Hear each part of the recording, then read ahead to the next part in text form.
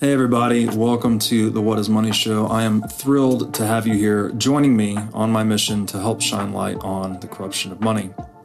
Now, if this is your first time listening to the What is Money Show, I strongly recommend that you go back to episodes 1 through 9 first, which lays a lot of the groundwork for many of the concepts that we explore on the show. These first 9 episodes are my series with Michael Saylor, and thousands of people have told me that this is the best podcast series they've ever heard, hands down, and that it was instrumental to their understanding of money and Bitcoin. So if you're looking to start a deep dive into the nature of money, I don't think there's any place better that you can start other than episode 1 of this show. Now, a little bit about this show and how it makes money. The What is Money Show is 100% sponsor-based. So all of our revenues are derived from direct sponsorships. And I strive to be very selective about the sponsors that I work with, specifically only using sponsors that I use personally, and also choosing sponsors that have values which are well aligned to the values expressed on this show, such as freedom, education, self-sovereignty, etc. So what I'm going to do now is a few ad reads right at the top of the show, and then I'll do a few more ad reads in the middle. And I hope you'll take the time to listen to them, as again, these are hand-selected sponsors, and I think you'll like what they have to offer. Now I'd like to tell you about our sponsor, Ledn. Ledn lets you do more with your digital assets. For instance, Ledn offers a B2X loan product that lets you leverage your existing Bitcoin to buy even more Bitcoin. Or you can also get traditional Bitcoin collateralized US dollar loans through Ledn as well. Ledn also offers both Bitcoin and USDC denominated savings accounts, letting you generate yield on your digital assets. Recently, Ledn has launched a Bitcoin mortgage product as well that lets you use Bitcoin to buy a home or finance one that you already own. So go to ledn.io, that's LEDN.io today to sign up. Now I'd like to tell you about our sponsor, iCoin Technology. iCoin has just released a sleek new hardware wallet. It looks like a mini iPhone, a little touch screen and camera on it. The device has no Wi-Fi, no cellular connection, no GPS. It's a strictly physically cold hardware wallet. Like I said, it's got a high-res 3-inch touch screen. It's got a camera for air gapping the wallet. It's got optional Bluetooth compatibility. And it's really a brand new UI, UX experience for a hardware wallet, making it very accessible, easy to use, not intimidating. And as we always talk about on this show, the only way you can truly own your Bitcoin is by having it in self-custody. So you need a device like iCoin Wallet to truly own your Bitcoin. Go to iCointechnology.com today and use promo code Bitcoin23 for 30% off of this new sleek hardware wallet. All right, everybody, welcome back to the Here for the Truth podcast. Really looking forward to this conversation today. We have the amazing Robert Breedlove in the house. Robert Breedlove is a freedom maximalist, ex-hedge fund manager, and philosopher in the Bitcoin space. Robert now hosts the What is Money show, where he engages in deep conversations with some of the world's most prolific thinkers. Robert, thanks for being here for the truth, man. Happy to be here, guys. Thank you for having me. Absolute pleasure. One way we always love to start these conversations, particularly with new guests, is I'd like to dive into your own personal hero's journey a little bit. What are the major rites of passage that you really experienced in your life that, I guess, allowed and facilitated for you to be the person that you stand here today being? Wow, that is a hell of a question. I don't know where to begin. I guess I could just name a few things that I feel like have been instrumental in my character development. Yeah. I always talk, I've always been a very curious person. I've talked about this on other podcasts, but my mom really pushing me towards education, towards self-study, towards reading. Yeah. I think that's been very, very much defining for my life. I would also add that I guess when I was 11 years old, I was doing wrestling and football. And when I was actually in the off season, I was going to strength training, trying to condition for wrestling and football. There was a gentleman there named Steve Fowler who was an Olympic weightlifter, competitive Olympic weightlifter. And so I had a friend that started training with him, getting really good results. So I started training with him. And that led to this, let's see, 5-6 year career in Olympic weightlifting. So I was training, twice a day, morning and evening. I ended up competing internationally. I was very thoroughly obsessed with the sport. Like we would, watch videos about it all the time, would draw pictures. You're visualizing the technique. And this sport, if you've seen CrossFit, like the explosive overhead lifts that people do, Yeah. that's what we were doing competitively. So we do snatch and clean and jerk. And yeah, that seems to be very formative in just goal setting, visualization, discipline. Like there's a very disciplined lifestyle, and I carry that into adulthood now. I strive to live a pretty disciplined lifestyle. Not quite as rigorous as it was when I was a kid, but doing my best. Trying to think what else here.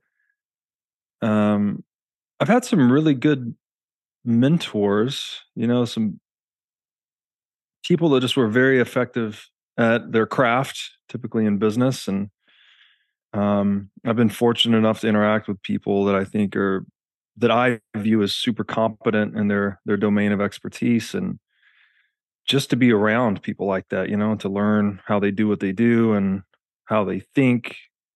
Their little nuggets of wisdom that they're so kind to share here and there. It was all very helpful for me. I don't know if that's exactly where you were going with that question, but I was just giving you what came to mind. No, man, it's all good. We appreciate it. It's personal to you, and I think it's a great answer. So you host a podcast called the What Is Money podcast. So I know we have a limited time here, but I mean, is it too general for me to ask you, Robert, what is money? Yeah, it's a huge question. One that we spend quite literally hundreds of hours exploring on the show. Yeah. And, I have a document with many answers to this question, like over 50. I've blogged about several of them, maybe like a dozen or so. Very seemingly simple question, but it definitely opens up into this cavernous kind of philosophical rabbit hole. Yeah. And maybe one useful way to conceptualize money, or one of the useful framings or definitions, is that money is the language of value. And so if we try to parse that apart a little bit, language, somewhat obvious, like the three of us are all running the open source software called English right now. It's a software package, right? And Yep. it only works to the extent that we share consensus on terms. So when I say the word term, right, I have to assume that you have in your mind roughly the same meaning as I am projecting. That's what lets me be able to make noises with my face hole, and you can decrypt it in your own mind and we can communicate, right? It's a very powerful software package. People don't typically think about language that way, that it's a technology, but it is. I would also add in here things like numeracy, right? Mathematics is another one of these very powerful software packages that we don't think about a lot, but it's something that distinguishes man from animal in a lot of ways. And so money is the language of value. Value is a bit of a mysterious term. I think Ayn Rand has a great definition for value. And she says, value is that which man acts to gain or keep. So it's whatever we are orienting human action towards. Mm-hmm. You could say actually that any action you're taking in a particular moment is an expression of your highest value, right? We all have an internalized hierarchy of preferences or values, things we want to do, right? And whatever you're doing in that moment comes at the necessary exclusion of all other things you could be doing, right? Action, any particular path of action is mutually exclusive to all other potential paths of action. So money is something that is communicating. It takes everyone has their own internalized hierarchy of value. We're acting in the world, expressing what we value. And money is this strange sort of linguistic software that compresses all those preferences, which are just they're ordinal. So first, second, third, fourth. It turns all that ordinal data into a cardinal value, which is the price. So you can actually put a number to the worth of something, right? The worth of a commodity, the net worth of an individual, right? In a purely economic sense. So one useful way to describe money is as this software package that we're all running that lets us transform our individually held preferences into a collective data point that we can all orient ourselves against, which is the market price. And that sounds super abstract, so I'll try to bring it down to earth a little bit. If you are a copper producer and you see that the price of copper suddenly spikes, you don't need to know why. You don't need to know that maybe a copper mine in Chile collapsed, right? The supply was cut. All you need to know is that the preferences of humans across the world competing in the same market relative to the supply of available copper has suddenly caused that price to move up. So now you as a producer have a direct financial incentive to produce more copper. If the price goes up, well, then all of a sudden you can afford more exotic forms of mining, for instance. And on the other end of the market, as a consumer, when the price goes up, you're incentivized to use less or to use substitutes. Maybe you can use bronze instead of copper or whatever it may be. So the market price is this miraculous coordination tool that no humans need to share a narrative or a story about what happened at all. We can just mathematically express the real conditions of commodities and assets in the world relative to the preferences of all market actors. And so we get this unbelievable amount of data compression, right? There's all these things in the world that are affecting the copper industry: logistics, energy, mining, tariffs. There's countless things that influence the price of copper. But all you need to know as a producer is that the price moved, right? So you get this unparalleled capacity for data compression, and that is necessary for running the distributed computing process we call the market. You have to have accurate prices such that markets can satisfy human wants, which is to say, solve problems, basically. So without money, without the language of value, the market process is not possible. And we are really reduced in our capacity to increase our standard of living, to increase the satisfaction of human wants, to solve more problems. So it's hard to overstate how important of a tool that is, even though it can be a bit difficult to describe. Yeah, for sure. I don't know if you got anything to say, but we can elaborate more on this. But I was just curious because money is so important, and yet many people have been conditioned to think money is the root of all evil. And so I'm curious your thoughts on that. Yeah, well, I'm glad you bring that up because there's a misconception right there. That's not what the Bible says. The Bible says the love of money is the root of all evil, not that money is the root of all evil. The Bible references money thousands of times. It talks about the importance of honest weights and measures. And if you look at Christ in particular, the story of Christ, right, the archetypal human consciousness, right, meeting betrayal with compassion and hatred with love, and just a perfect human, essentially. What does it tell us that the one time Christ loses his shit in the Bible is on the money changers, people that are tampering with the weights and measures they were actually using to coordinate the market process? There's only one time that man goes into full rage mode, and it's against the money changers, which today we call central bankers.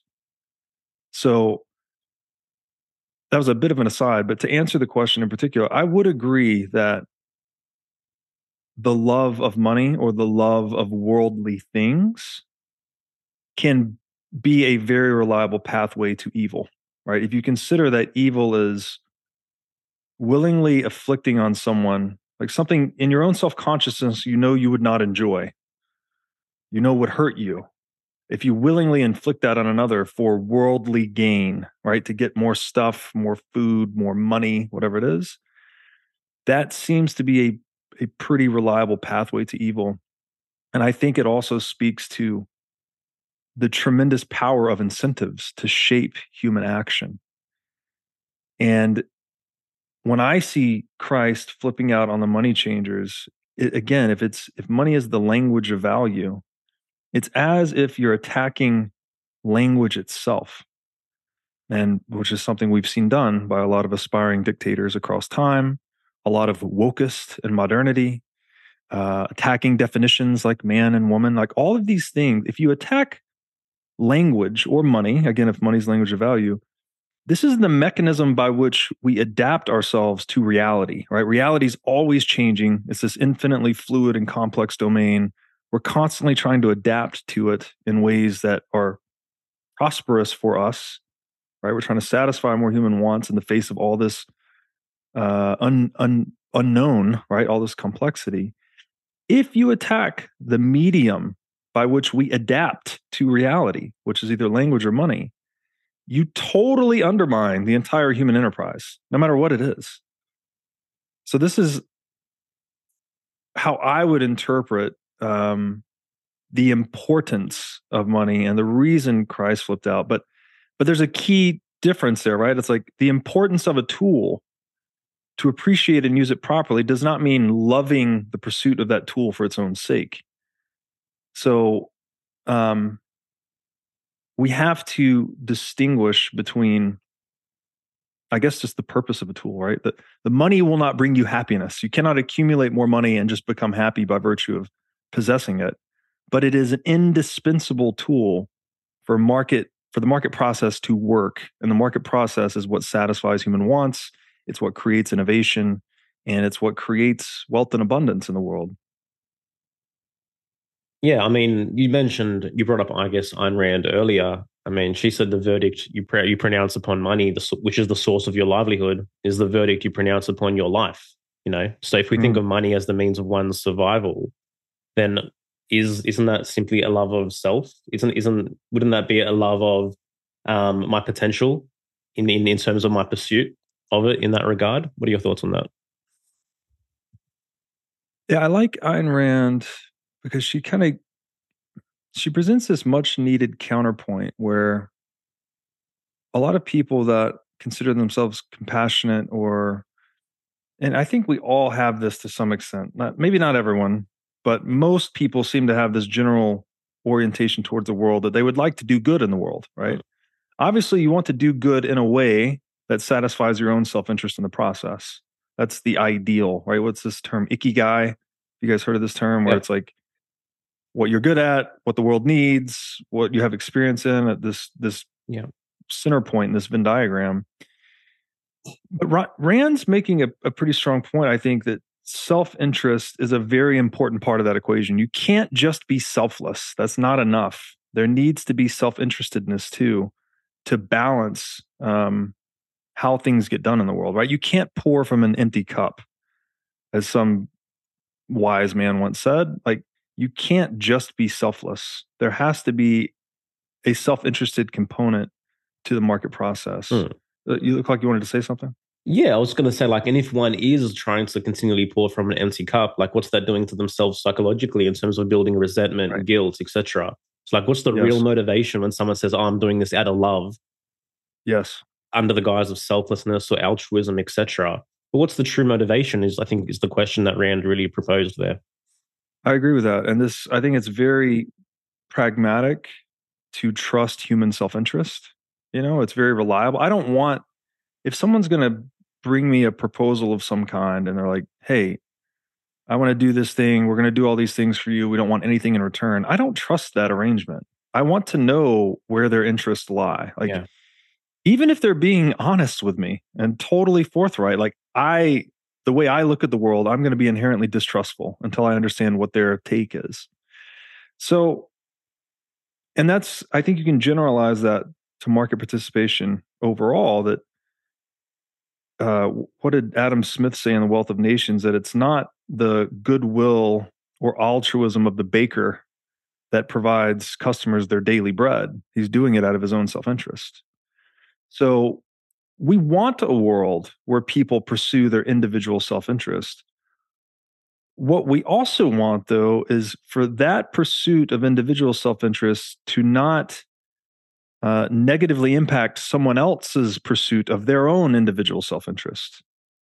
So this is why I always try to hone my work into the idea of consent, the idea of private property, the idea of inviolable ownership.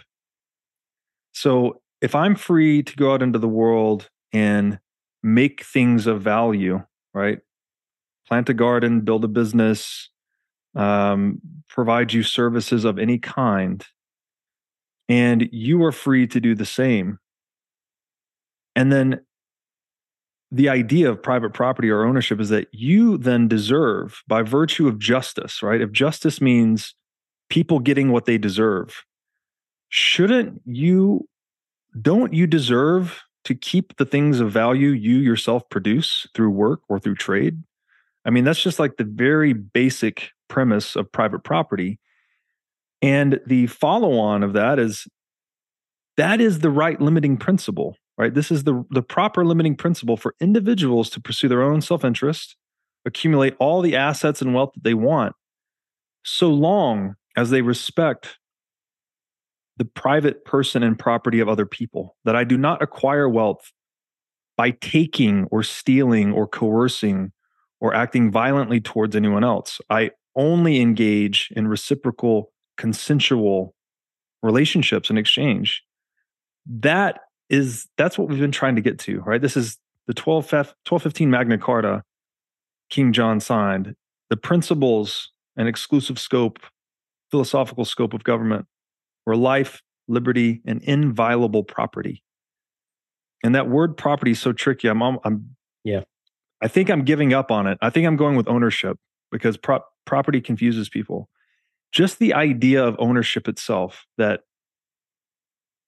the actions you take in the world that create things of value, you should have the exclusive rights to those things, as should I, as should everyone else. And we should all be left free to exchange with one another the fruits of our labor. Yeah. And this is what creates the economic division of labor. This is what allows us to become more productive, right? So we get an economy, which means we get more outputs per unit of input. We accomplish greater results with less efforts, like saying the same thing in a different way. That is the magic of the marketplace, that human beings operating in concert are more productive than they are operating in isolation. But that process will only work so long as we engage in this normative structure of private property. Yeah. That you keep what you earn, I keep what I earn. Like, very simple, but we don't have that today. Like, taxation is a violation of this principle. Inflation is a violation of this principle. Regulation is a violation of this principle. Confiscation, war, like you can go down, you can go on and on and on. Yeah. We have not fully implemented the principle of purely consensual exchange in the world. Therefore, we don't have private property in a pure sense. We still have this element of socialized property, which is basically systemic theft. And the largest institution of systemic theft in the world is the central bank. When they print money, they're stealing assets from the savers of dollars and reallocating those assets to people getting the newly printed money first. And this is why I think central banking is like core to the evil in the world today. Yeah. Yeah, one way I try to, I guess, explain, the importance of private property to individuals is like, even like in a hunter-gatherer situation, if I was to, forage my own fruit, food, or, my own meat, or whatever it might be, and someone else comes along and claims to have a right to that, that's actually threatening my survival, because that private property is now the means of my survival, right? The means of my production is the means of my survival. And ultimately, that threat is the cornerstone of slavery. Yes. Oh, yeah, I mean, taking the words out of my mouth in a way. I would define a slave as someone who has a 100% effective tax rate, which means that all the fruits of their labor do not belong to them. they're 100% taxed and taken by a taxing authority. On the other end of that spectrum, someone, which we don't really have many someones with a 0% effective tax rate, but we do have sovereign nations, right? The United States doesn't pay tax to anyone else. It has a 0% effective tax rate. Well, we refer to countries today, nation states, as sovereigns for that reason. So you could now plot the plight of modern man right on that spectrum. What is your effective tax rate? That's what percentage of a slave you are. And like it's a bitter pill to swallow, and people they resist it. Like, what do you mean? Who's going to build the roads? Who's going to do this? Who's going to do that? We could, first of all, government doesn't build roads. They hire private contractors. They spend stolen money to do it. It's somewhat obvious that you're going to be less careful with money that you didn't earn. I mean, we just know this very basically. And so like in Las Vegas, they call this a free roll, right? If someone's going to give you the money to gamble on the craps table, you're just going to take a really high risk because you have no skin in the game, right? You didn't earn that money. The same is true when someone's spending stolen proceeds. They don't have any skin in that game. So it's very easy to be profligate, you might say. And I would just like to highlight one other component to this, that we often talk about private property rights, which again, I'm going to just go with ownership as kind of a better term for that. Very seldomly do we stop to consider that private property rights are the one side of the same coin of private property responsibilities. Because basically what we're saying is when you have ownership in an asset, you own a car, right? You have the exclusive right to enjoy the features of that car. You also have the exclusive right to exclude others from enjoying the features, right? You can say, maybe you'll give your friend a ride. That's nice of you to do. But you can also not give the homeless guy that wants to jump in your car a ride. You have the right to say no. If you want to keep enjoying the features of that asset, in this case, an automobile, you must also consider that you are simultaneously responsible for taking care of that asset, for maintenance and upkeep on the automobile. So when we debase currency or we engage in taxation, not only are we destroying individuals' rights or individual ownership over the means to their survival, as you described, but you're also deprecating responsibility itself. Yeah. And this is ancient. Aristotle said this. If you take that to the extreme, Aristotle said, when everyone owns everything, nobody takes care of anything. There's no incentive for individuals to take care of assets when you've just socialized ownership to the state or everyone owns it. It's public property. That's equivalent to destroying any incentive to take care of it whatsoever. And I think, this is a tangent, but you could read Rothbard on this in The Ethics of Liberty. He makes a strong argument that improving the integrity of ownership is actually the solution to the environmental crisis. Because what happens right now is you have these areas of the world, like the ocean, that are not privately owned, right? These are just, this is the tragedy of the commons at scale. It's profitable to just throw your pollution in the ocean for many companies because the ocean doesn't sue you. The ocean doesn't do anything about it, right? It just takes the garbage. But if we assume that the entire world was privately owned by individuals, right? That we had these property rights and responsibilities traceable down to an individual level. Now, if you decide to dump pollution in the ocean or my parcel of the ocean, or maybe it's into my river, that I will actually sue you, right? I will come after you, right? And that forces you as a would-be polluter to now consider the cost of pollution. Whereas if there's no one to do that, if there's just this public property that no one's going to sue you for dumping on, you don't have to worry about that. You just dump the pollution and move on. So to force producers to impute the cost of pollution into their operations, my argument, which I'm echoing from Rothbard, is you need really strong private property. Really, you need full private ownership of the means of production and ownership of resources in the world. Simply put, there's no motivation to care or protect for anything if it belongs to no one. When you debase private property rights, you debase private property responsibility. Yeah. And that's a big point. Yeah. I'm curious, how would that go about, in your view, to like auction off parts of the Pacific Ocean? Like, how would that look in actuality? Because it's pretty large. It's pretty large. And, you could say that maybe just by virtue of technological reality, we haven't done it yet. But, look how much uproar there is among environmentalists, like Leonardo DiCaprio, right? What is his number one thing in life is let's clean up the ocean. I don't think it's a feasible venture until you really think about the economic incentives involved with taking care of something like the ocean, right? It's 3/4 of the Earth's surface. It's massive. If you don't give someone financial skin in the game and incentive to take care of it, it's not going to get done. You cannot do this with legislation or law. It will never happen. And I mean, that's my opinion. It's somewhat radical because most environmentalists think we need more government, more legislation, more taxation. And I'm advocating for the exact opposite. It's like, no, you need less violations of private property, much stronger ownership, and this just natural incentive to enjoy the features of something, but only that's something that you take care of. Right. And it's important to always remember that we use all these abstractions to describe ourselves, right? Nation states, companies, conservative, liberal, like all these different groupings we put ourselves in.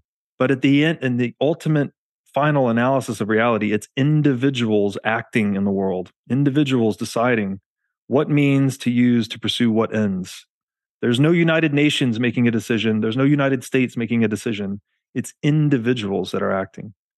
So we have to curate our incentive structure for individuals.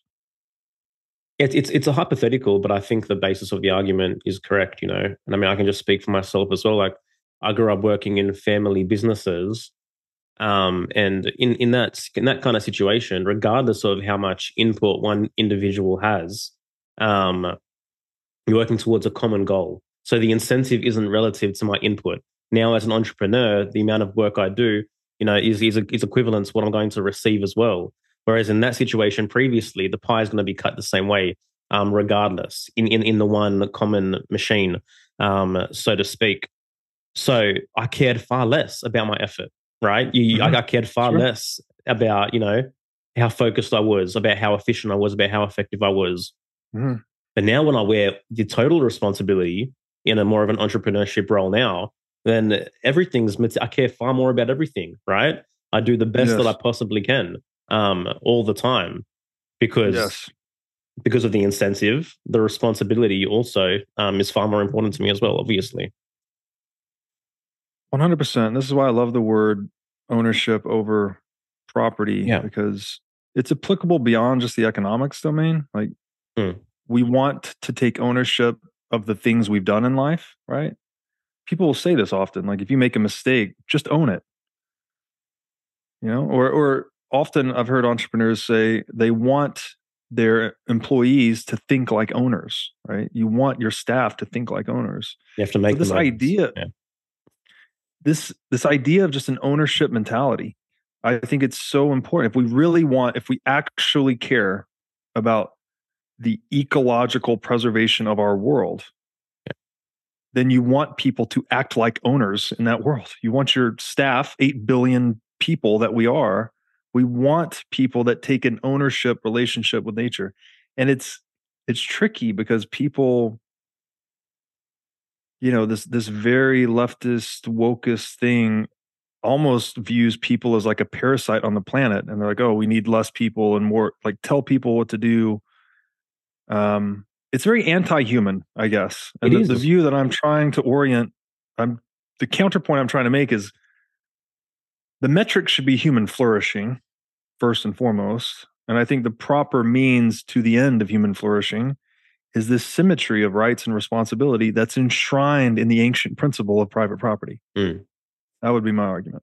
Yeah, well, I mean, in all of life, in all of nature, like, the most important thing is that organism's survival. So of course, socialism is anti-life when you look at it through that lens. Right. And socialism is a policy of institutionalized aggression against private property. That's how it is properly defined. It's, again, we could say property is a bad word. I'm still trying to get away from it, but I'm stuck in that paradigm.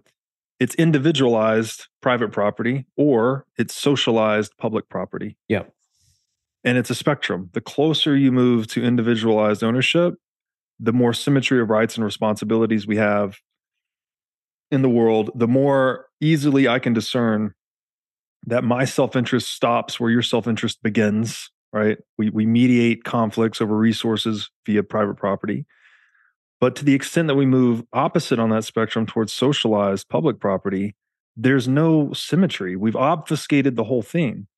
And what ends up happening is you get Soviet Russia. Yeah. Right? You get the state owning everything and extremely bad outcomes for human flourishing. Yeah. And also like the mentality of, the people that systems like that breed are those that feel within themselves that they're unable to produce. They feel as though they have nothing great to offer. They feel mediocre in general. So, what's the kind of psychological symptom of pushing that kind of symptom on individuals as well? If one believes that how much they receive is equivalent to their need as opposed to their production. I think you're intuiting something very important here. I have an episode with Matthias Desmet. Mm-hmm. He wrote a book called The Psychology of Totalitarianism, really focusing on mass psychosis, how it happens, the problems with it, et cetera. And we had a really good discussion about this very thing, like how the violation of private property or the socialization of property can actually contribute to mass psychosis. Because one of the things he describes in there a lot is that people losing touch with reality, right? And as we kind of described language earlier, it's a tool we're using to stay in touch with reality, both describing objective reality and communicating about subjective reality. Mm-hmm. If that tool doesn't work, then obviously we're going to be out of touch. I think you could look at, again, we said money was something, the language of value. When you debase money, you're violating private property. So you're this communication system that's intended to share accurate messages to facilitate adaptation. When that's under attack, people are literally losing touch with reality. Yeah. Right? Like you're actually not, like, you go to perform an action and you expect a certain roughly a result within a certain span of values, but that action, the feedback is not there. You're not getting proper feedback. So I think there's a deep point to be made that the more rapidly we violate private property or ownership, the more quickly we drive ourselves insane individually and collectively. Yeah. And well, I mean, you made the correlation between money and language earlier. It's like distorting, 50% of the English language or taking away 50% of the words, right? Exactly. It's like the ability to communicate is going to be incredibly severed. Yeah. And when you look at the ascent of authoritarians, let's say historically, or aspiring authoritarians, the first two things, this can't be a coincidence, right? The first two things they need to control to start to cast this spell over the people is they have to control the press, the media, and they have to control the money. Yeah. So again, they have to control these linguistic tools by which people adapt to reality and see through bullshit. If I'm going to be a dictator and put you in my little private realm of bullshit where I'm the God King and you're all my peons, I need to stop those two tools from working. So it's a bit abstract, but man, I just don't think that's a coincidence. No, neither. You mentioned inflation earlier. I feel like that's something that many people are very confused about. Can you give us like a simplistic understanding of what inflation is? Yeah, this is another one of those terms, kind of like property. And maybe some of this terminological confusion is a result of us living inside of a state paradigm. Because we've been conditioned, right, that prices should just go up, and that's a good thing, and that's good for you, and it's good for the economy. And that house you bought in 1980 is worth, 5 times as many dollars on paper. But what is being hidden by all of that is the depreciation of the purchasing power of each unit of money. Yeah. So this is a very long topic, but I'm going to try to summarize it as best that I can. Money's a technology that humans select, right? Just like we always select any tool, the right tool for the job. We're always looking for a better tool for the job. So we've gone from, carrier pigeons to smoke signals to telegraph to digital communications, right? Same aim. We just really want to communicate with one another across space and time, but better tool for the job. So we adopt better and better tools. When it comes to money, one of the things you really want is that whatever wealth, whatever you sacrifice to obtain that money, right? Assets you would sell for money, you would trade, you would sell your farm for money, right? The expectation is that that money would hold its purchasing power across time so that you could hold on to that money for 5 years and then 5 years later exchange it for a farm of roughly equal value at best, right? So when humans were selecting the best tool for the job when it comes to money, gold became money through this process. And the reason is, no matter how much time, effort, or energy humans allocated towards gold production, the supply of gold increased the most slowly, which is to say, its supply was the most resistant to debasement or inflation, right? The inflation of the gold supply. And people get hung up here too, so I'll try to expand. When you increase the units of gold, you increase the supply of gold, you are effectively diluting the purchasing power of gold for the people saving in it. And this is true of any money, right? So let me try to give this analogy, the Babe Ruth baseball card analogy. If there's 100 Babe Ruth baseball cards in the world, each one's worth $10,000. Yeah. Every time, say someone discovers or finds out, oh, there's actually an extra 50 Babe Ruth baseball cards, right? Or an extra 100 or whatever it may be, you're now compromising the rarity of that baseball card. And what we would say, the analogous point in money would be you're compromising the scarcity of the money or the supply integrity. You're compromising the capacity of money to hold value across time because there's more units being produced that are diluting the savings of existing savers. So I hope that made sense. And then the reason gold is selected is because it's the least, the asset that is most resistant to debasement. That no matter how hard we try to produce more of it, it's the thing we can produce most slowly. So if I park my economic value or wealth in this money, I know with the highest degree of certainty, no one's going to inflate it or print more gold or what have you. So gold became the global premier store of value for that reason. It's the most inflation resistant asset in the world. Now, problem with gold is that it's physical. So it's very hard to carry around physical gold and transact day to day in physical gold. So we needed to put all the gold in one place and have that custodian issue paper notes that were redeemable for the gold so we could trade more easily with each other. Now, what we had with gold, when I said it's inflation resistant, is we had an asset that's really good at holding value across time, right? Holds purchasing power across time. This is one of the core properties of money. It's a good definition for money, actually. Another one, a tool for moving value across space and time. Yep. So gold was really good at the time dimension, suffered in the space dimension. It's physical, it's heavy, you got to secure it, it's cumbersome to use. How are you going to buy a cup of coffee with gold? It's like gold dust. There's too much value density per unit of gold. So we needed to centralize the custody and issue paper on top of it. so that we could get a monetary technology that was good for moving value across space, right? I can now move this paper claim on gold across space very easy. And when that paper claim became an electronic claim, it became even easier to move the money across space. So with a gold-backed currency, we had successfully augmented money such that we had a good tool for holding value across time in gold, but we had this currency layer, software layer put on top of it called currency, so we could move it across space effectively. This works wonderfully. This works great, holds value across time and moves value across space easily. The problem is that we introduced what we call in markets counterparty risk.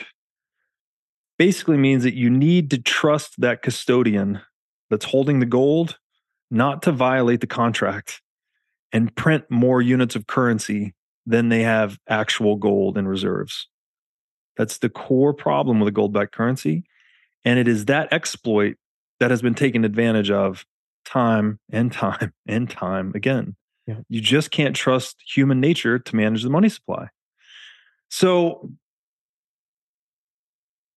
inflation properly understood today is we got all the gold, moved it into a bank, we issued paper on top of it. I'm going to gloss over a lot of history here. By 1971, Nixon had revoked the gold standard so that the paper currency, the US dollar, was no longer redeemable for gold.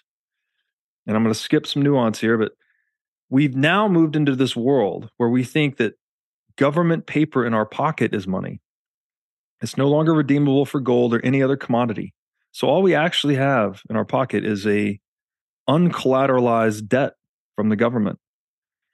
And because the money is not redeemable for anything, specifically gold, this gives the Federal Reserve, which is the central bank of the United States, and by extension, its commercial banking arms, the capacity to print new money ad infinitum, that you can just print new units of paper, as many new units of paper as the market will bear, right? You're lending them into existence. You're buying, in the case of the Fed, they're buying US government debt, which are treasuries. And then the government is spending that money into existence. The money goes into banks. It's lent on top of, so the money supply expands even more. But at the basis of all this is this divorce from economic reality, that the money is no longer money. We've divorced currency from money, right? Yep. That the currency is no longer redeemable for gold, which is money. And this has become a real problem, right? This is basically a source of limitless revenue for governments. And my simplest way to capture all of that in one little phrase that's resonated with people, and it's the proper way to understand inflation, in my opinion, is that inflation is legal counterfeiting, and counterfeiting is criminal inflation. There's no actual mechanical difference in the two things, right? The crime that George Floyd, for instance, right, counterfeit $20 bill is why he was initially in custody, I think, with the police.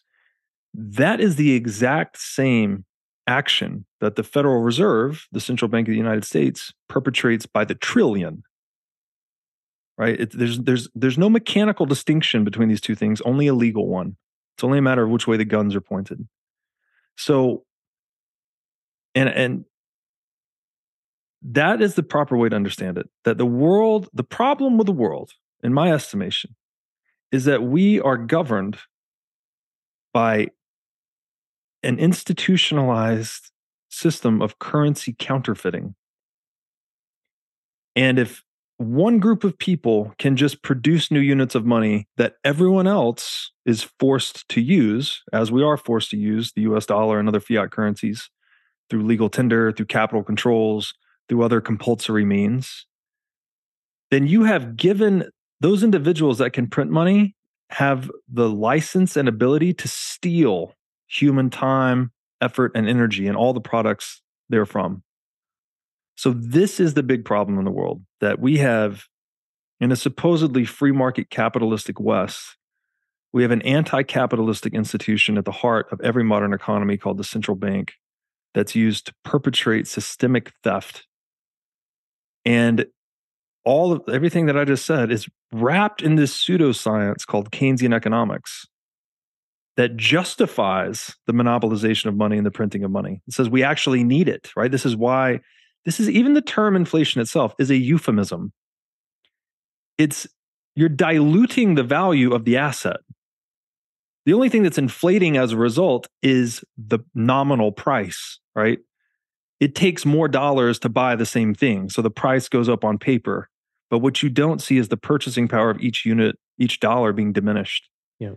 And it is this I call this a cognitive optical illusion, that people just see the number going up, right? Stocks go up, houses go up, gold, like assets just keep going up in dollar price.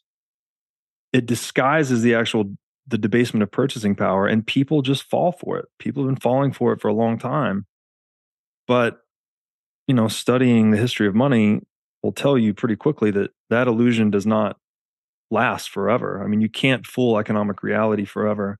And eventually currencies hyperinflate or economies fail as a result of this distortion. So, and this is where Bitcoin is very passionate, just saying like, look, we need money that nobody can counterfeit. That would be useful for everyone. Now I'd like to tell you about our sponsor, CrowdHealth. CrowdHealth is a Bitcoin-enabled alternative to legacy health insurance. Now let's face it, legacy health insurance is an absolute scam. Nobody can explain this better than the legendary comedian Chris Rock. Insurance. You got to have some insurance. You got to. That's an insurance. They shouldn't even call it insurance. They should just call it in case shit. Like, I give a company some money in case shit happens. Now, if shit don't happen, shouldn't I get my money back? So with CrowdHealth, instead of just paying premiums that you'll never see again, you can hold part of this pool of savings in dollars and in Bitcoin through CrowdHealth. And when you have a health event, you can draw against this pool of communal savings. So go to joincrowdhealth.com/breedlove to learn more or sign up. Now I'd like to tell you about our sponsor, Wasabi Wallet. Wasabi lets you use Bitcoin privately while still maintaining full control over your money. Specifically, Wasabi Wallet is an open source, non-custodial wallet with privacy built in by default. By using Wasabi, you're effectively putting the private back in private property.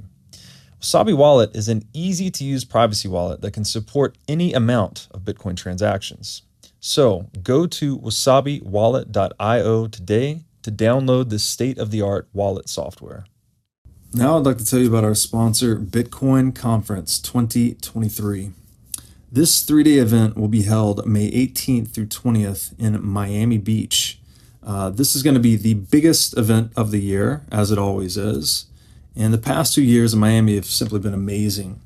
Day 1's Industry Day. Days 2 and 3 are going to be open to general admission. And I'd say this is a great place to go and network with Bitcoiners or even look for a job.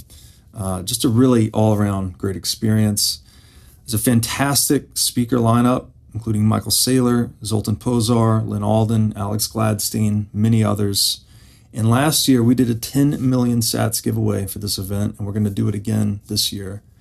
So to get discounted tickets and enter for a chance to win 10 million sats, go to b.tc/conference/2023 and use code BREEDLOVE. Now I'd like to tell you about our sponsor, Element. Element is a delicious electrolyte drink mix with everything you need and nothing you don't. Element contains the ideal electrolyte ratio. It's got 1,000 milligrams of sodium, 200 milligrams of potassium, and 60 milligrams of magnesium. Element has no junk. It's got no sugar, no coloring, no artificial ingredients, no gluten, no fillers, no BS at all.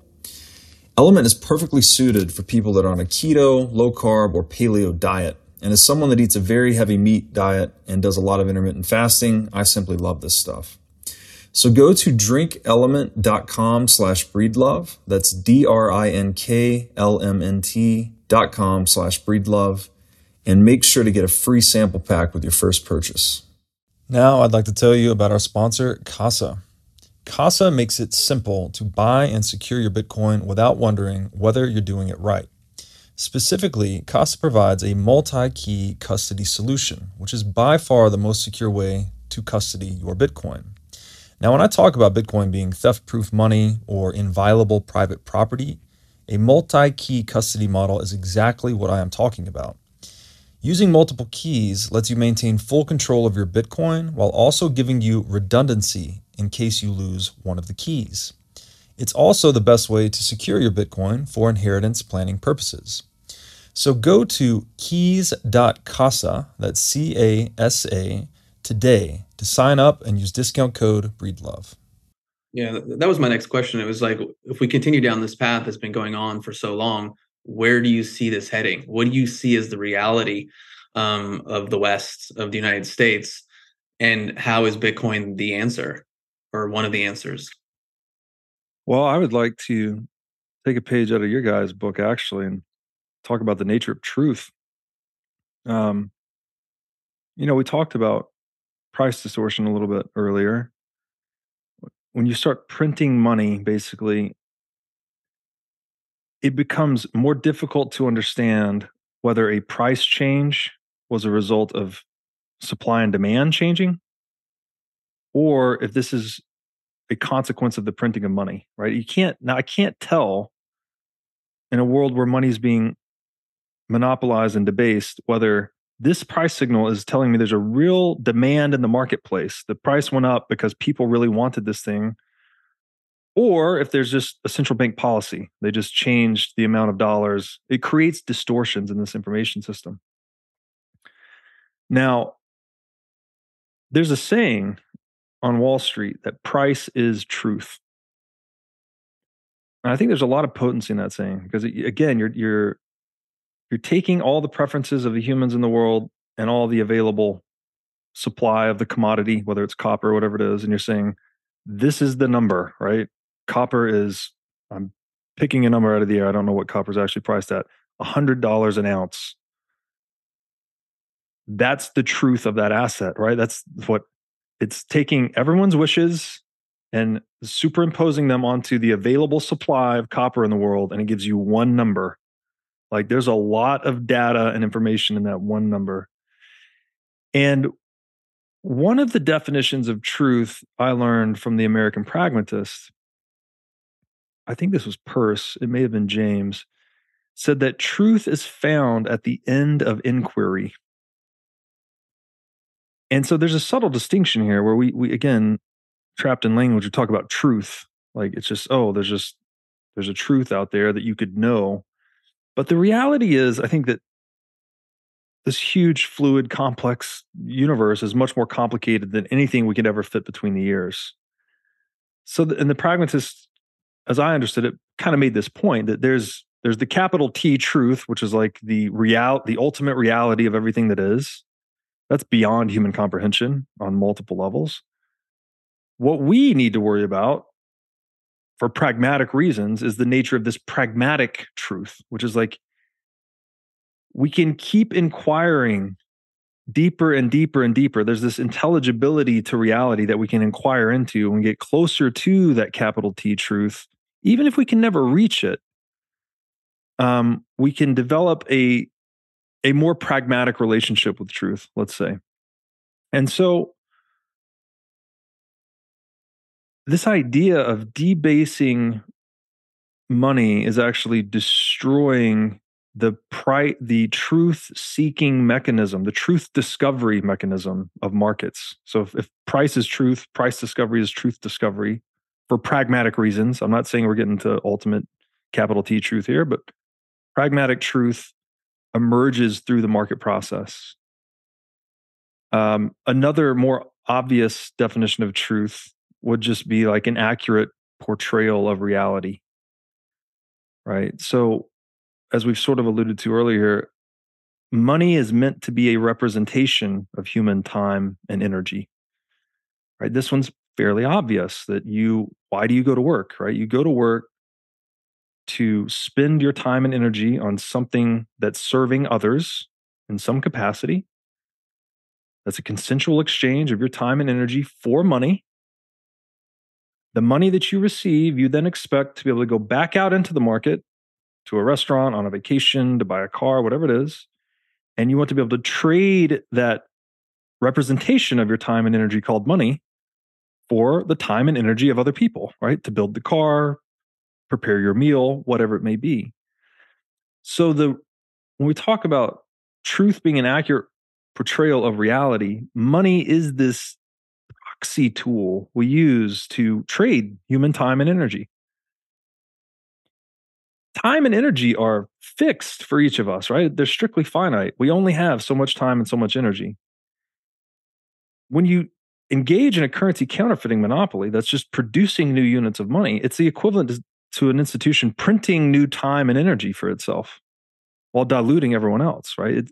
Again, it's another angle on that aspect of systemic theft that the central bank perpetrates. So I would argue, like, okay, we have debasement of currency destroying truth as the end of inquiry in the market process. It's interrupting and confusing the market process. It's debasing the time and energy that money's intended to represent, right? That you put your blood, sweat, and tears into this thing. You want to be able to redeem it for something of equal value. Well, currency counterfeiting diminishes that too. And another definition of truth I think is really apt here is Heidegger said that truth is unconcealedness, that which cannot be concealed, right? The all-encompassing, nature of ultimate reality in a way. And it's always there to be seen. Like, you can't necessarily perceive it or understand it, but truth is unconcealed. Truth is all-encompassing. Truth is whole, something like that. Yeah. And so this gets a bit into the Bitcoin thing, but what we have today with central bank currency counterfeiting, it's a black box. You don't know how many dollars are in circulation. You don't know how many dollars will be in circulation. You don't know the criteria for central bankers deciding. We don't know who profits from it. We don't even know who owns the central banks, right? It's a black box. You don't see anything, totally concealed. And now the opposite of central banking, this purely opaque, dark thing, is Bitcoin. Bitcoin is just language. It's just open. Like, there's nothing hidden inside of it. It's open source software, meaning that every aspect of its protocol is inspectable and observable to anyone, right? This is the nature of open source technologies. You can literally examine the source code down to the letter. There's not even an opportunity to conceal anything. It's absolute unconcealedness. So when I look at fiat currency, I see this institution destroying the truthfulness of money, right? Destroying price discovery, destroying individual rights to the fruits of their time and energy. And it's done through opacity and concealedness, right? Which is the destruction of Heideggerian truth. And then over here in Bitcoin, we're talking about something that's, you can inquire into it as much as you want. It's open source software. It has a fixed supply, so it perfectly represents the supply integrity of your time and energy that you are sacrificing to obtain it. And then the protocol itself is inspectable and observable by anyone. So it is unconcealedness. It's the ultimate implementation of unconcealedness. It's open source software. So to try to take this all the way back to the original question, where is the West going? I mean, guys, the study of monetary history is really bleak in this regard. Like, once you start debasing currency, Mises wrote about this in the 40s, there are only two possible outcomes. And this is not empirical. This is a rigorous theoretical deduction. You have only two possible outcomes once you start to debase currency. Either you keep debasing it until you hyperinflate it, or you stop debasing at some point and you have this giant crash back to economic reality. And now, if we move out of the theoretical domain into the empirical, what have humans done always? They've always given into that temptation to just keep printing, right? It's a drug addiction that we think this little bit of, we've fallen on economic hard times. There's not enough money to go around. We'll print just a little bit to stimulate the economy, in big air quotes. And that'll get us going again and we'll get moving. Well, once you start to quote unquote stimulate the economy, what are you actually doing? You're distorting prices. You're causing capital to be misallocated. You're violating private property rights. You're confusing the market process. So it sows the seeds for the next disaster, which is even worse. And then that is used as an excuse for printing even more money. And the cycle repeats until the currency collapses. And when the currency collapses, social cohesion goes away, right? Study the nature of hyperinflations. Or just think to yourself, if the money stopped working right now, how many people could you actually deal with in the world? Hopefully you have a small circle of trust, right? Family, friends, you could maybe get on with, but beyond that small circle of what? 10, 15, 12, maybe you've got 100 people, whatever. Maybe you're the coolest guy in the world. You've got 150 best friends. There's still 8 billion other people you can't interact with when the money breaks. So I feel like this whole conversation can kind of be correlated to, like, even psychological shadow work, right? Mm. Like you sow a lie, you act against the self, you do harm to another, and just getting further and further and further away from the truth. And so by the time you try to recover, like the process is going to be deep, dark, and incredibly more difficult. And there's this increasing build of the fear of facing all the darkness, of facing all the lies that I've sowed, of facing it all. And so we just keep adding on top of it more makeup, more self-sabotage, more whatever it might be, to get away from, the volatility, which is actually going to bring us back to homeostasis. I think it's a beautiful, I wouldn't even say it's an analogy. I mean, I think fractals are the geometry of nature, right? So things are self-similar at different scales, basically. So when you're describing shadow work at the individual level, what else would we expect the collection of all the individuals to behave like, other than something like a macrocosmic individual in a way? And this also gets into the nature of addiction itself. I said addiction earlier, but I mean that with I had cognitive scientist on the show, John Vervaeke. He speaks to this much more intelligently than I can, but he describes the nature of actual addiction as the process of reciprocal narrowing. And so, rough example, a man with alcoholic tendencies has a bad day at work. So he goes home and he has a couple of drinks, right? Yeah. Well, then he's hungover the next day, he shows up late for work. That snowballs into a thing with his boss. He's in even more trouble. He has an even worse day at work. So he goes home and he has a few more drinks than he had the night before.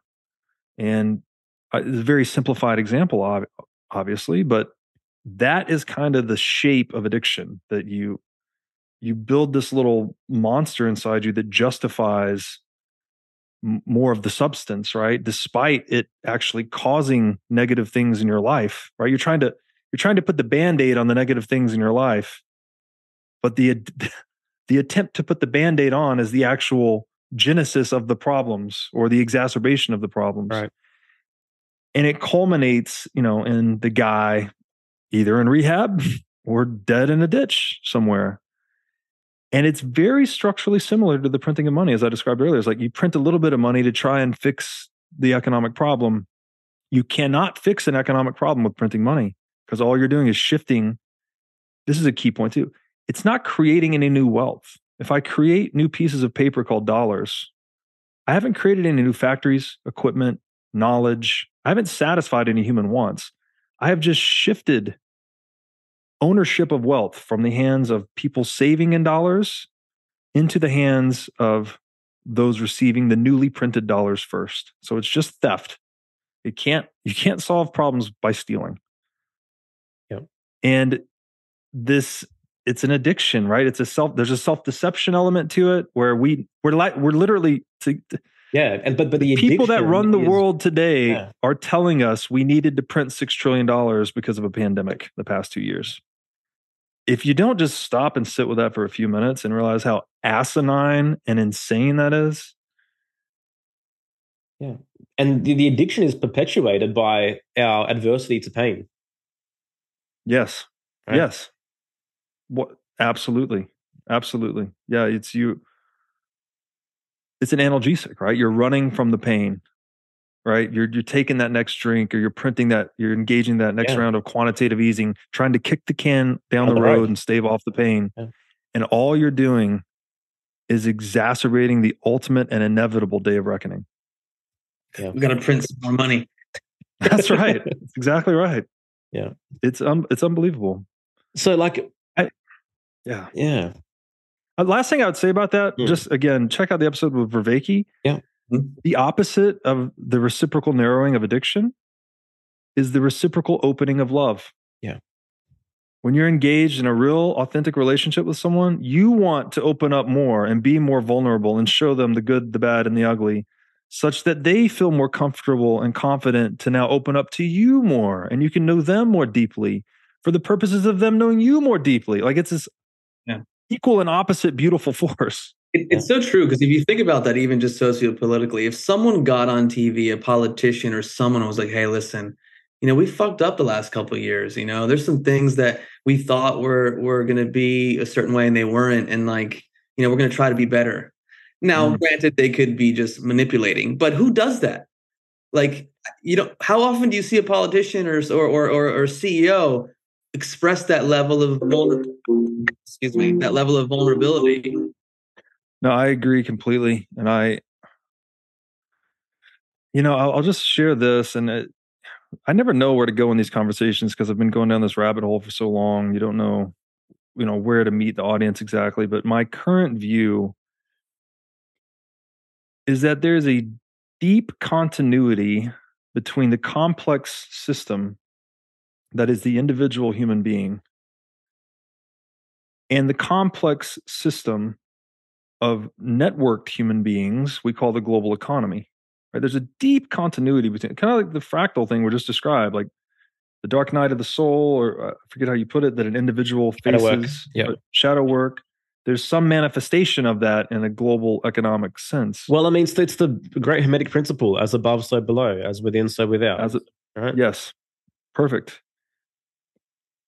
And what is then facilitating the exchange between the micro and the macro? And if I'm looking at the answer to that question in just an economic sense, the answer is money. Right? Like, language matters too, but what do we say? Actions speak louder than words. We understand that? Well, what is capital, right? Capital, like the actual stuff we're making, is the result of many thousands of actions. So it's one thing for me to say I'll put money into a deal. It's another thing for me to sign the document, right? That's a much higher signal that, I'm probably going to put money in the deal. But you're not going to count money in that deal until the money hits the account and it can't be reversed, right? The check clears or the Bitcoin settles, whatever it may be. So there's a very strong signaling mechanism that we're tampering with. We're tampering with the money, and it creates feedback. I think psychologically, people are more likely to engage in self-deception. Yeah. You could get it like in Bitcoin circles. We talk about fiat food, fiat medicine, fiat culture, right? There are apparently near ubiquitous, but definitely pervasive effects from the corruption of money. It tends to corrupt everything that it touches. And, I think if you just take a look around the world today, you'd be hard pressed to find a better explanation for what's going on. Yep. Well, I see it simply as a magnifier. It simply magnifies what that individual already is, what kind of qualities, the level of their character that they've actually developed within. And, when even like this whole concept of welfare, all we're doing is distorting the reality principle. We're distorting the relationship between rights and responsibility, which is obviously, as we've discussed, the foundation of us solving anything in reality, I guess. Yeah. I agree with you that there's a magnifying effect, right? That and money has this effect, right? Someone's described it as kind of like alcohol. That if you're kind of naturally a happy-go-lucky person and you have a few drinks, well, you tend to be a little bit more happy-go-lucky. But if you're brooding and dark inside and you have a few drinks, it sort of amplifies your personality in that way. I'm a little hesitant to leave it at just that, though, because I think of people growing up in situations of extreme depravity or poverty. Yeah. Right. That where you're kind of like forced into survival. It's like steal or starve kind of thing. And so that there is this element of values being imposed upon you through incentives, you could say. Yeah. And so it's not just like maybe that kid that's stealing instead of starving, maybe he has really goodness in his heart, right? He could be the next Mother Teresa, the next Steve Jobs, you don't know. But when he's forced into this situation of economic dispossession, his character development path can go off course by no fault of his own, right? Could just be the world. And so there's this feedback, I guess. Yeah, but at. he's also responding to the corrupt system, right? That's what the I'm distortion saying. in the system. Yeah. So sometimes I get into these conversations and people are like, well, you just need to fix the individuals. I'm like, I don't think you can just fix the individuals. There's also the systemic angle. Like if we could decorrupt money or whatever that means, just move on to a Bitcoin standard, then remove theft from the global economy, then maybe there'd be that fractal reflection in the individual, right? People would be less thieving overall. Yeah. So where does Bitcoin receive its value from? We're talking about the gold standard and superimposing money. Like, how does that concept work for Bitcoin? Yeah, it's a great question. Again, we're going to compress a lot into not so many minutes here, but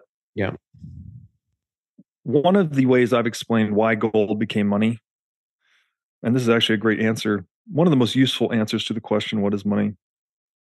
What properties are they seeking in the tool called money over time? And I've spoken at length about this in several places, so I'm just going to briefly go through it. But my interpretation of what people seek in good money is they want something that is divisible, durable, recognizable, portable, and scarce. Those are the 5 properties of good money. That's why gold was selected, because basically over a whole history of experimentation, it was determined that monetary metals best satisfied those properties. They were the best tool for the job. Silver, bronze, gold. Of the monetary metals, gold was the most scarce, as we said earlier, meaning that no matter how hard we tried to increase its supply was the most resistant to inflation or the least flexible, right? You couldn't change the supply that much. That made it a very useful store value asset. It also highlights where gold suffered, right? Gold is not portable, not that portable relative to paper dollars or electronic dollars. That's much more useful for transacting across space, as we described earlier. So what made gold good money is that people consensually selected it as the right tool for the job, just the best tool we had for money. And, I would specifically say a gold-backed currency, as we described earlier. If you could trust human nature, if we weren't sinful, corruptible creatures, gold-backed currency would work great. But human fallibility being what it is, you can't trust humans to safeguard the money supply. So if we take that framing for why gold became money, it had the most divisibility, durability, recognizability, portability, scarcity, and we apply that to an examination of Bitcoin. Bitcoin is infinitely divisible. One Bitcoin right now is divisible into 100 million subunits called Satoshis. The software protocol can be updated in a backwards compatible way to increase that divisibility further. So it basically has infinite divisibility.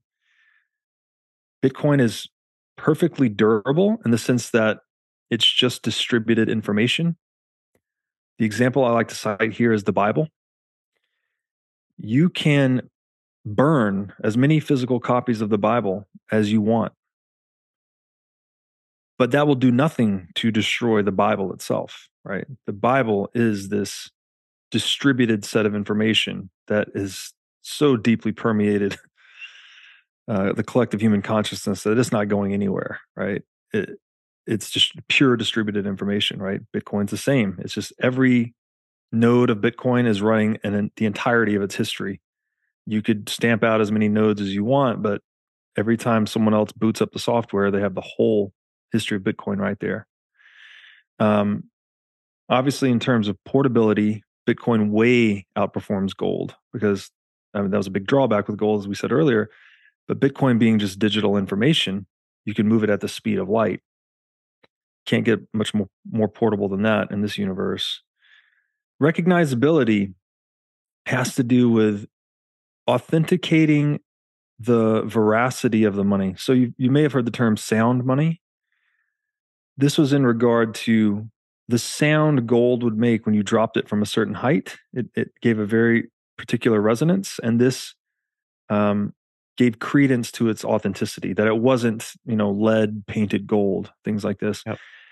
There were also these techniques called assaying. People used to assay gold, ASSAY, and they would just, do these certain measurement techniques to make sure it was gold, basically.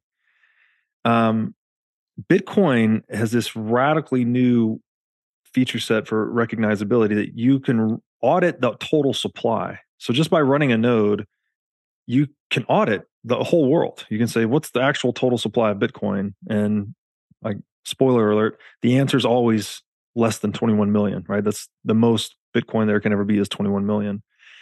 And so it's totally resistant to counterfeiting, right? Yeah, I don't need to rely on the sound Bitcoin makes when I drop it, or like, some little caliper measurements of the Bitcoin. Well, there is no physical Bitcoin, but you can know with certainty, right, that the Bitcoin you have is yours and that it's a guaranteed fraction of a total supply of 21 million. So no one can debase you through inflation.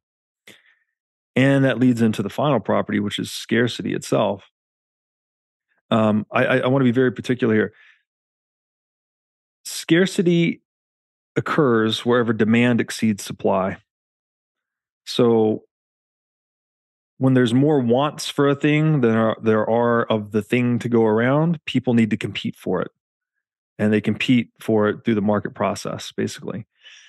It's different than value. Obviously, oxygen, very valuable to human life, but there's no price on it. Why is that? Because there's so much supply in the atmosphere that the supply exceeds the demand. So oxygen is free. Money is kind of interesting when it comes to scarcity, because since money lays claim to everything else, it's basically always scarce as a concept, at least. People always want more money because money can be used to obtain anything that the market can generate. So what we really want, and what we really mean when we say scarcity, or what I mean when I say scarcity of money, is I'm talking about the integrity of the supply. Again, this is why gold was favored as money historically. It had the most integral, most predictable supply over time. So I know that whatever fraction of gold that I own, I won't be debased. And with Bitcoin, we've perfected that, right? You can know with perfect certainty that if you hold 100 Bitcoin, you have a 100 out of a possible 21 million forever. There's no one that can ever do anything about that. And that's better than gold too, because we don't know the future of gold, right? We could mine ocean floors, we could mine asteroids, we could figure out how to make gold more cost effectively in a lab. All of these things could compromise its integrity as a store of value. And the same is not true for Bitcoin, right? There's no way to increase the supply. At least no one's figured out how you could possibly increase the supply of Bitcoin beyond 21 million. So I think with Bitcoin, Satoshi has effectively invented a virtually perfect money, right? Infinitely divisible, durable, recognizable, portable, and perfectly scarce. Thanks for sharing, man. Definitely a lot to consider for sure. I know you've got limited time. I've got one more question for you. So that's all dependent on the amount of people that agree to those qualities, right? Or it's a network effect essentially. Yep. So can it be banned? What if they turn the power off? What are your thoughts on, I guess, those two questions? Yeah, just speak to the properties of money first. The properties that I'm trying to highlight there, this is what people have selected for in good money historically. And I feel very confident about that. But what you're saying is, and you're right, demand is subjective, right? I can't say objectively humans will always choose these things for money. But what I can say, and this is somewhat more axiomatic, I guess, people don't like to be stolen from, right? Let's pretty fair to say. I think maybe not universal, maybe there's a few exceptions, whatever, but in general, people don't like to be stolen from. If you're holding savings in a currency that someone else can print and debase, then you're being stolen from. That's right. If you're holding savings in an asset that people cannot arbitrarily print or debase, you're saving in something that cannot be used to steal from you as much. That's why gold was a better long-term store value than dollars. That's why Bitcoin is better than gold. So one of the ways I view this is it's not as more inflation, taxation, regulation is pressed upon people in pursuit of their own individual economic livelihoods are forced to evaluate other options. Yeah. And the most resistant option, right? The lowest, the form of money with the lowest counterparty risk, as we described earlier, the counterparty risk, which you could define counterparty risk as like a violation of contract. Mm-hmm. And in that way, you could think of Bitcoin as like an inviolable contract. It's like you're holding this fixed amount of money in a way that no one can steal, no one can inflate, no one can violate. So in a world where government overreach is increasing, right? More wealth redistribution, more theft, more confiscation, more taxation. People are kind of like through osmotic pressure almost, in the pursuit of their own survival and self-interest, pushed into a more untouchable asset, let's say, a less seizable asset. Yeah. More inflation-resistant assets. And at the very end of that particular spectrum is Bitcoin. So it's like the ultimate safe haven asset in a world plagued by wealth redistribution schemes. Now, what happens if they turn out the power, and can they ban it? I'll start with banning it. I would point people here actually to an episode I did with Preston Pish and his investors podcast, BTC 001. I go into depth on that, but there was Bitcoin's just information, first of all. So to ban Bitcoin in the United States, at least, you'd have to overturn the First Amendment. Mm-hmm. There is some case precedents for this. The feds try to classify pretty good privacy software, which is PGP software. They tried to classify it as munitions. I think this was back in the 90s, so that you could not export PGP software outside of the US. And that entire case took a turn against the feds when someone printed out PGP on paper and said, look, here it is. This is PGP software. It's information on paper, obviously protected under the First Amendment. How can you classify this as munitions? And so since then, we have had the case precedent that open source software is protected under the First Amendment in the United States. Even if that was overturned and you try to ban it, you get into some really weird things. When you make language illegal again, it's like, what? I can't wear a t-shirt with a certain words. I can't say certain words. Colors can be illegal. Math can be illegal. Like, it doesn't make any sense. You get into la la land really quick.